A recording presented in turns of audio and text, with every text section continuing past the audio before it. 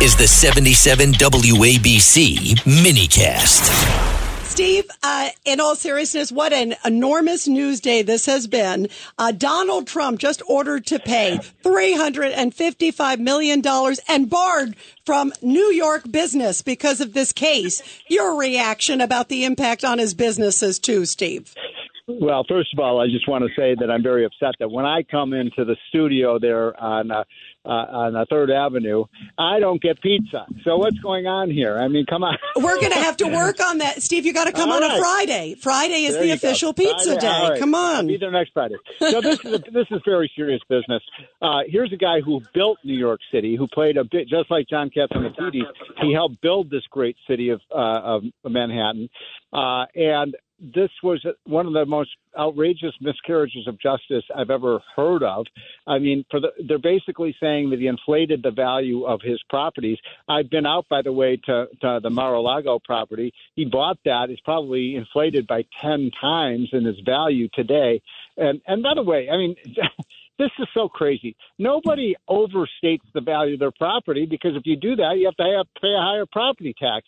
The other thing to remember is that, you know, if you buy a home or you buy a property, and I want John Katz to weigh in on this, you know, you may say, oh, my home is worth $2 million. But the person who buys it's going to have an appraiser come in. You're not going to take the word of the person who's selling it. You're going to have the property appraised. So what this shows is that in New York, Donald J. Trump cannot get a fair trial. John, go ahead. Your reaction. I don't think it's a fair trial. Before any lender, any bank lends him money, the bank is obligated to get their own appraiser. They do not rely on the customer's appraiser. And you know, it's just, you know, I could say, I love that car, or I love that car, and I think that car is worth $1 million. Right. It doesn't mean it's worth $1 million. Right. John, that's the point I was going to make. You don't say, my building's worth $100 million, give me $50 million. The bank doesn't take your word for it.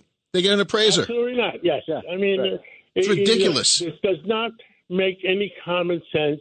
It makes New York State the enemy of business people. The business. Yeah, absolutely. Steve Moore? Yeah, no, I mean, John is absolutely right. I mean, they're chasing people left and right out of the city. So many people who are, you know, millionaires and billionaires, built New York City, built Wall Street, are being chased out by the high taxes and the high hostility of business. Who, after this decision comes down, would ever want to invest in New York when they basically, if I understand correctly, Rita, they're saying he can't do business in New York anymore. I mean, come on. This is a guy who wrote the book on the art of the deal, and he can't do business in the greatest city in the world. And they're going after his sons. They're also, Steve, going after his sons who also play a role in the business. So they're like not trying to just squash him. They're going after his family, Steve Moore. Yep, and they did that. Did you notice they did that when he was president? They went after his family members, and it is. I feel sick about it. What this man goes through, and I now more than ever, I hope he is the next president of the United States. The only revenge is to win in November. I think he's going to. I think the average American looks at this. I don't care if you're Republican, Democrat, Independent. I don't care if you're conservative, liberal. This is a miscarriage of justice. It is weaponizing the justice system against people they disagree with. We're turning into communist Russia, for goodness sakes. And Steve, this is the center of capitalism, financial capital of the world, that is known to have an honest judiciary that calls it as it is. And you can rely on New York law to do your international contracts under, even if it has no contacts with New York. That reputation is now just out the window. This and the Bragg case have destroyed that, plus the corruption of our highest courts with respect to redistricting. Our judiciary has a long way to go to regain its reputation, and that's a tragedy for New York. You're exactly right. And let me just add a couple of things to this. I know we're running out of time here, Rita. First of all, how in the world could they possibly go after Donald Trump for holding on to these documents when the judge in the Biden case basically just said he's guilty? He just doesn't have any memory, and he's too senile to be held responsible. So they're still going after him on that one.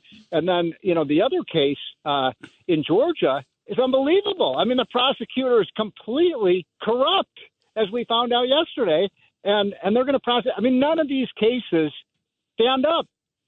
Yeah, they're crazy. And John, I know you're leaving us shortly. Your final thoughts, John? My final thoughts is I think somebody in the state should stand up and say this is a little bit too far-fetched. I mean, somebody in the state has to have the ability to stand up, whether it's the governor or whether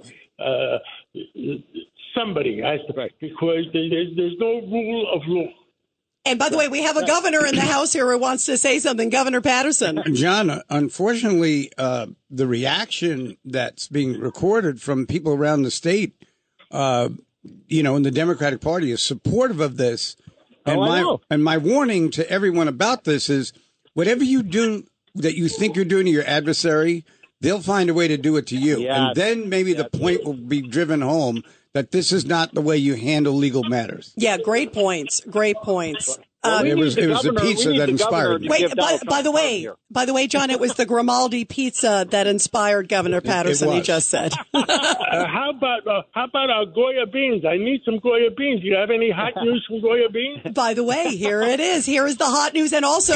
First, here is Steve. I just want to make sure we say thank you to you, and your show is More Money, and it is 1 o'clock tomorrow. More Money.